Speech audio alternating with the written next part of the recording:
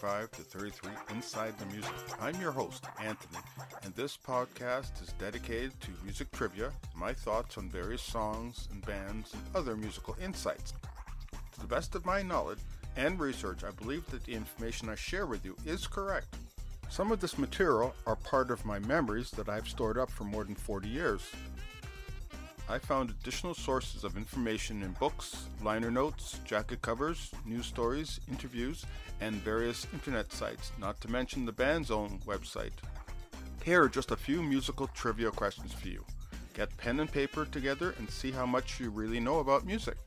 Here are the rules. Listen carefully to the questions before answering. There's no cheating, no using Google, and no asking a friend or family member for help. These questions are all in fun and sometimes you learn something. So let's see how much music trivia you actually know. I'll be sure to give you the answers at the end of the show. Let's dive into it. Question number 1. What was the name of the first band that Billy played in? How many times has Billy Joel been married? Which very famous model was at the center of Billy Joel's video for the song Uptown Girl? William Martin Joel was born in Bronx, New York, in May 1949.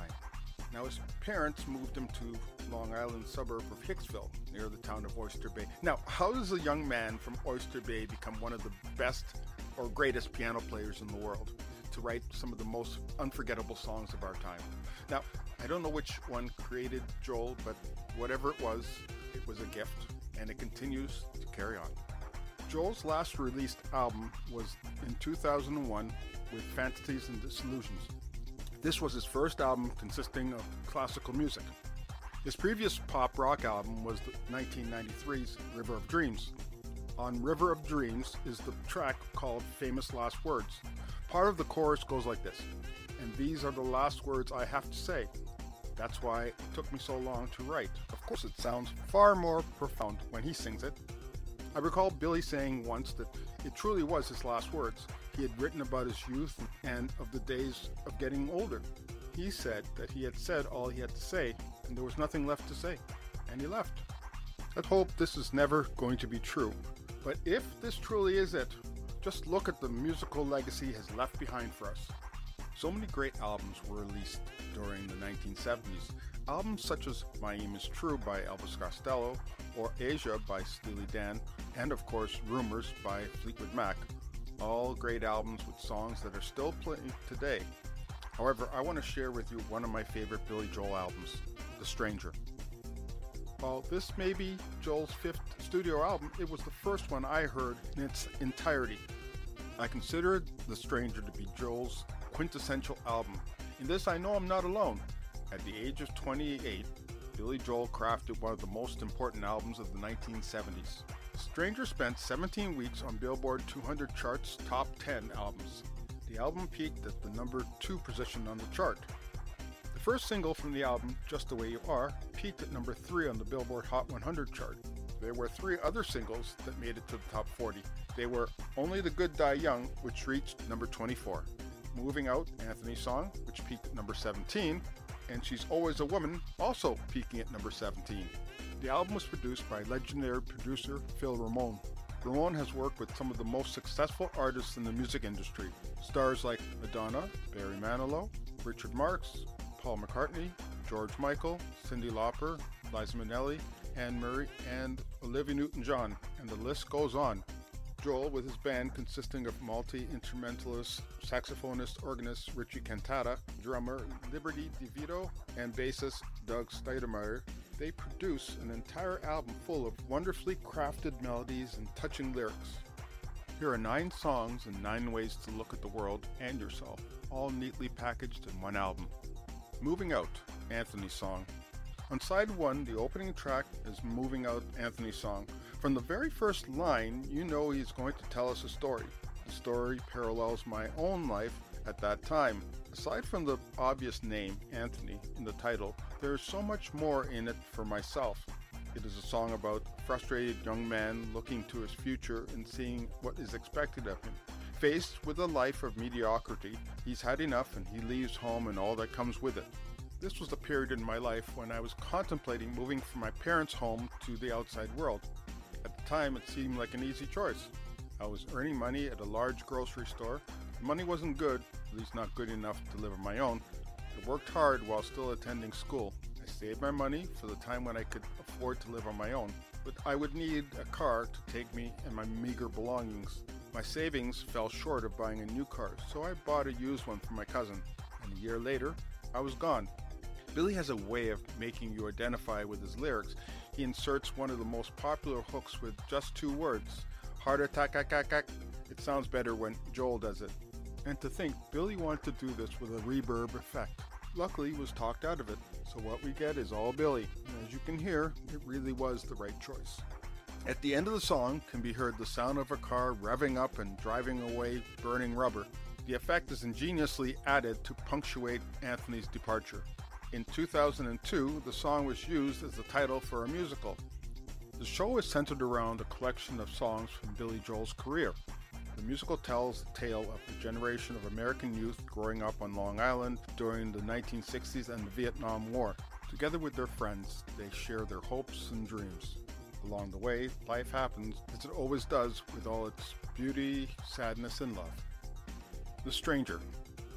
Here are both the album and the song's title, The Stranger. On the opening on this second track, we are greeted with a few slow chords on the piano, then joined by an enchanting whistling. This sets the tone for the rest of the song. Joel becomes introspective as he looks to his id.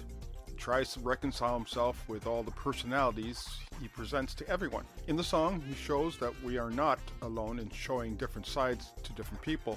The face we share with our parents is not the same one we show to our lovers. Joel explores all this and more. He seems to say that we should love ourselves and not be afraid to share it with others. The song made a profound impression on me. Now I look to the stranger in myself as Billy whistles us into the sunset. Just the Way You Are. Now before I delve into this third track, I want to let you in on why I love this song so much. I think it's fair to say that anyone who was around in the fall of 1977 will have remembered hearing one song just about everywhere they went. The song was Just the Way You Are. This song dominated every dance floor and every radio station. It was that popular. Here Billy has crafted a ballad with so much heart and soul. And to think, Billy had mixed feelings about the song. He thought it was too sappy, especially compared to the rest of the material already on the album. He even considered keeping the song off the album altogether. Ramon disagreed. He brought singers Linda Ronstadt and Phoebe Snow into the studio to prove that it was worth inclusion. After hearing the recordings, they both agreed that the song had to be part of the album. Apparently, Linda said, "That's one of the greatest songs I've ever heard." Billy acquiesced to their opinions and the song remained on the album. Just the Way You Are holds great sentimental memories for me. That was the same year, in 1977, when I fell in love with a beautiful girl named Brenda. We were at a Friday night dance when a new song came on during a slow dance set. In my mind, I swear that song lasted forever. At high school, every boy hoped for a slow dance to Led Zeppelin's Stairway to Heaven. That song was almost 10 minutes long. Now, what boy wouldn't want to hold the girl of his dreams that long? When Just the Way You Are came along, most girls wanted to dance to it. It was that romantic. After a while, the song found its way to becoming one of the staples of every first dance at weddings, second only to We've Only Just Begun by the Carpenters. Bride and groom would take their center as they danced as a newlywed couple, while family and friends looked on with cameras. Getting back to Brenda and I, we made this our song. I was so enamored with the song that I had to buy the album, at a time when I could only afford 45s. Like all good things, the romance ended. Michelle broke my heart. Of course, that meant I would sit with my heart in my hand and play this song over ad nauseum. I played that track so many times that I literally wore it down, not to mention the several needles I wore it as well on my record player. I found I had to replace it with additional copies. I still have 2 vinyl copies in my own album collection. After I played the song to death, I ventured out to listen to the rest of the album. What I found was a collection of tunes that spoke to me about real life, such songs like Moving Out, Anthony's song, and Only the Good Die Young. Now here were songs that I could relate to. I had lost what I thought was true love, only to find a new love in the collection of songs contained on this album. Of the 2, I wound up getting the better half of it. Scenes from an Italian Restaurant is the third track and starts off as many love ballads do, but then Joel changes the feel. In the song, Billy sets an opening scene so well crafted that we can see as if it were a real painting. In the opening line, a bottle of white, a bottle of red, or perhaps a bottle of rosé instead. Now, can't you just see that waiter standing by your table reciting these very words? A red and white checkered tablecloth and a wax-covered bottle with a candle in it. This Italian restaurant could be anywhere in the world, or an old movie, seen as the perfect setting for a romantic evening. But this is not what it appears to be. This is a rendezvous for two former lovers talking about the good old days they shared together. All the memories of friends that have come and gone, as in Brenda and Eddie, reliving those times when life was far less complicated. They trade stories about the lives they now lead. This is reflected in the lyric, "Things are okay with me these days." This is just a harmless tale between two old friends. In so many ways, Joel has made it about something more. Where once was romance, now only fond memories we dust off now and again. Vienna. On side 2, Billy shows no sign of letting us down.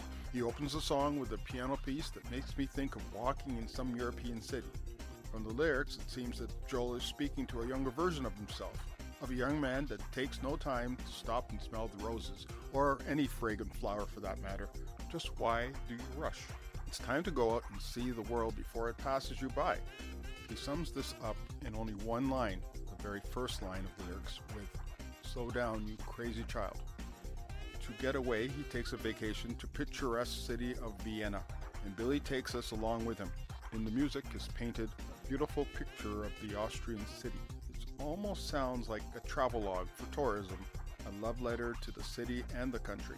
Now you find yourself imagining sitting at a table at the Green Door Bistro on the Josefplatz, where you just kick back and take it all in, watch the citizens as they pass by.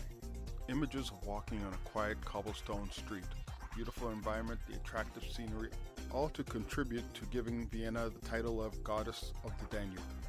The use of the accordion is a nice touch throughout the song. It continues that running theme of being in a restaurant on foreign soil, being serenaded by a violin or accordion playing as you eat. Now it's all food for thought. In the end, you just get the impression that it's all just a pipe dream, just a passing thought, one that may or may never happen. The truth of the matter was that Joel had spent some time in that city. He was there to visit his father, who had moved to Vienna shortly after divorcing Joel's mother. This trip was several years before he would write the song. The city and the lifestyle made a lasting impression on Joel. He wrote the song to have a Viennese feel to it. With the addition of the accordion, it does bring out that feel, and in my mind, he succeeded in doing just that. In the end, he leaves us with a postcard from Vienna. Only the Good Die Young. Only the Good Die Young was originally written as a reggae song. In fact, the original track was recorded that way. There was some debate with the band, the producer, and Billy Joel as to the musical style.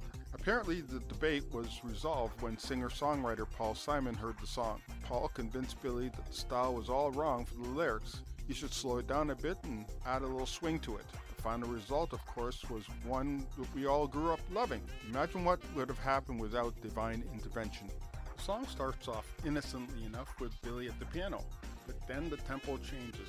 In comes the drums, the piano becomes bouncier and the guitar is added. The song is edgier, punctuated by the end of the word die in the chorus.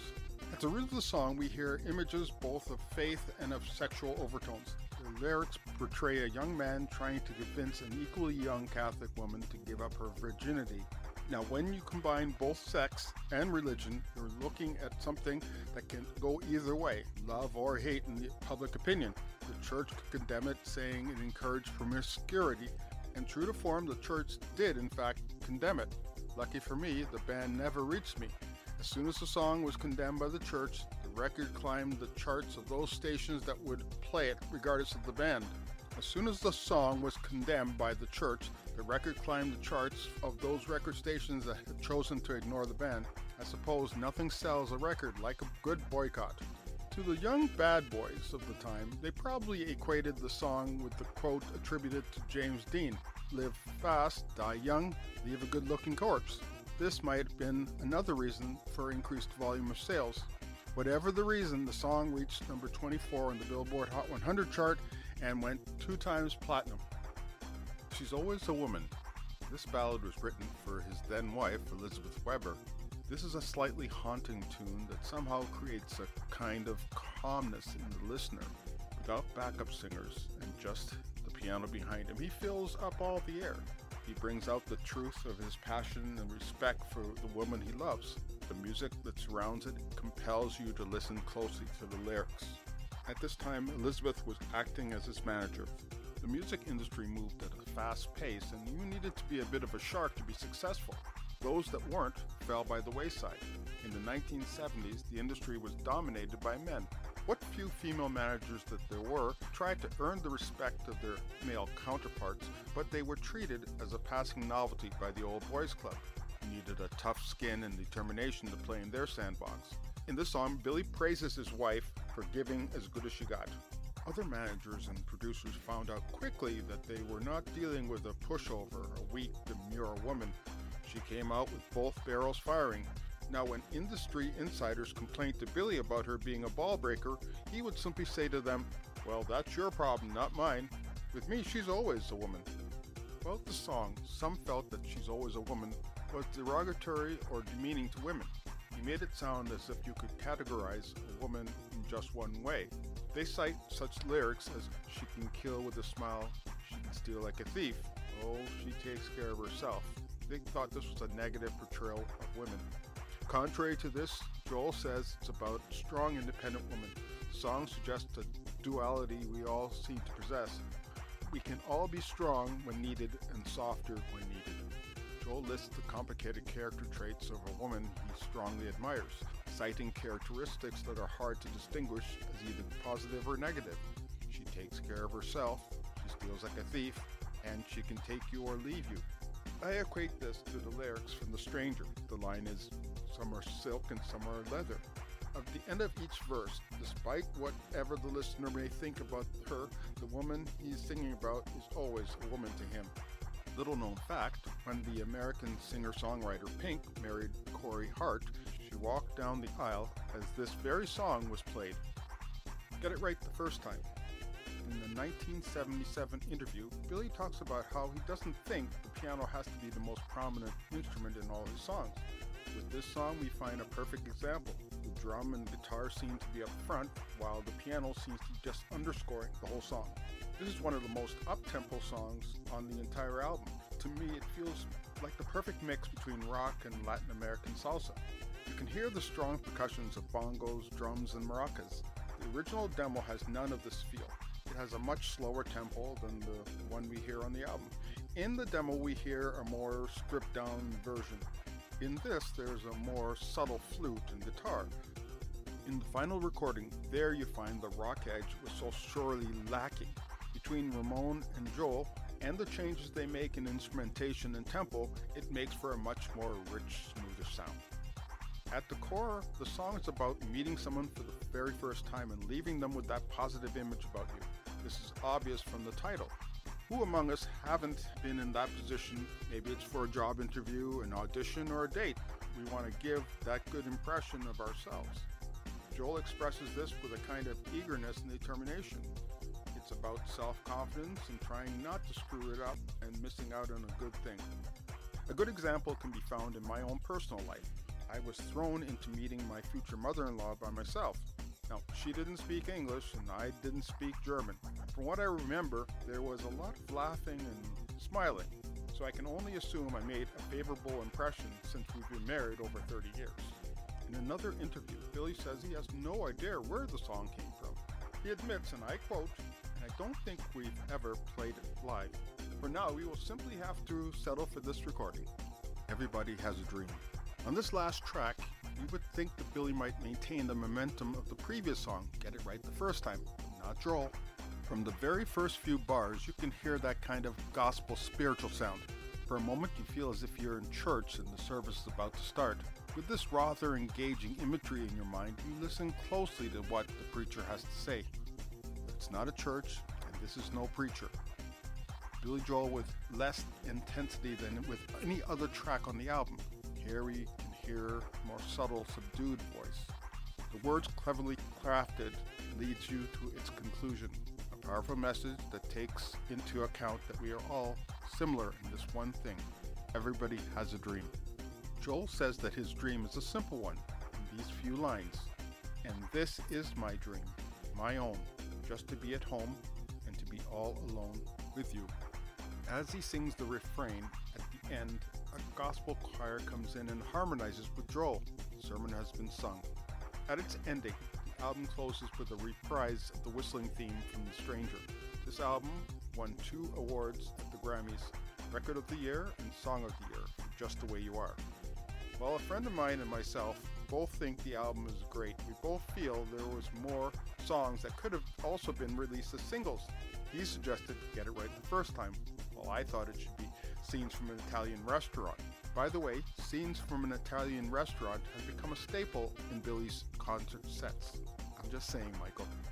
If you have never heard this remarkable album, or you have, I strongly suggest that you listen to the entire album for the first time or for the 100th. And now, as promised, here are the answers for the questions I asked you earlier. Question number 1. What was the name of the first band that Billy played in? Answer: The Echoes.